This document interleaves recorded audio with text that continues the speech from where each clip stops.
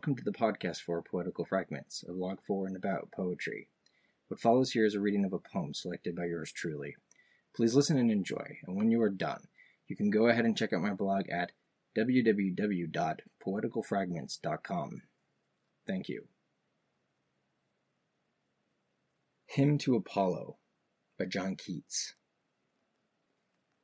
God of the golden bow and of the golden lyre, and of the golden hair and of the golden fire, charioteer of the patient year, where slept thine ire, when like a blank idiot I put on thy wreath, thy laurel, thy glory, the light of thy story, or was I a worm too low crawling for death, O Delphic Apollo?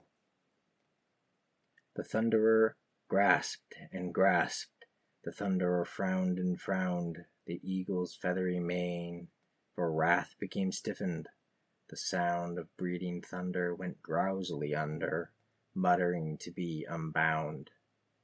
Oh, why didst thou pity, and for a worm, why touch thy soft lute, till the thunder was mute?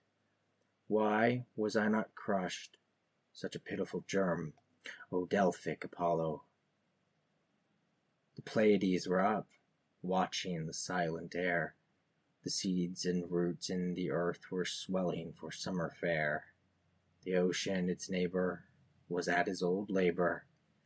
When who did dare to tie like a madman thy plant round his brow, and grin and look proudly, and blaspheme so loudly, and live for that honor to stoop to thee now? O Delphic Apollo.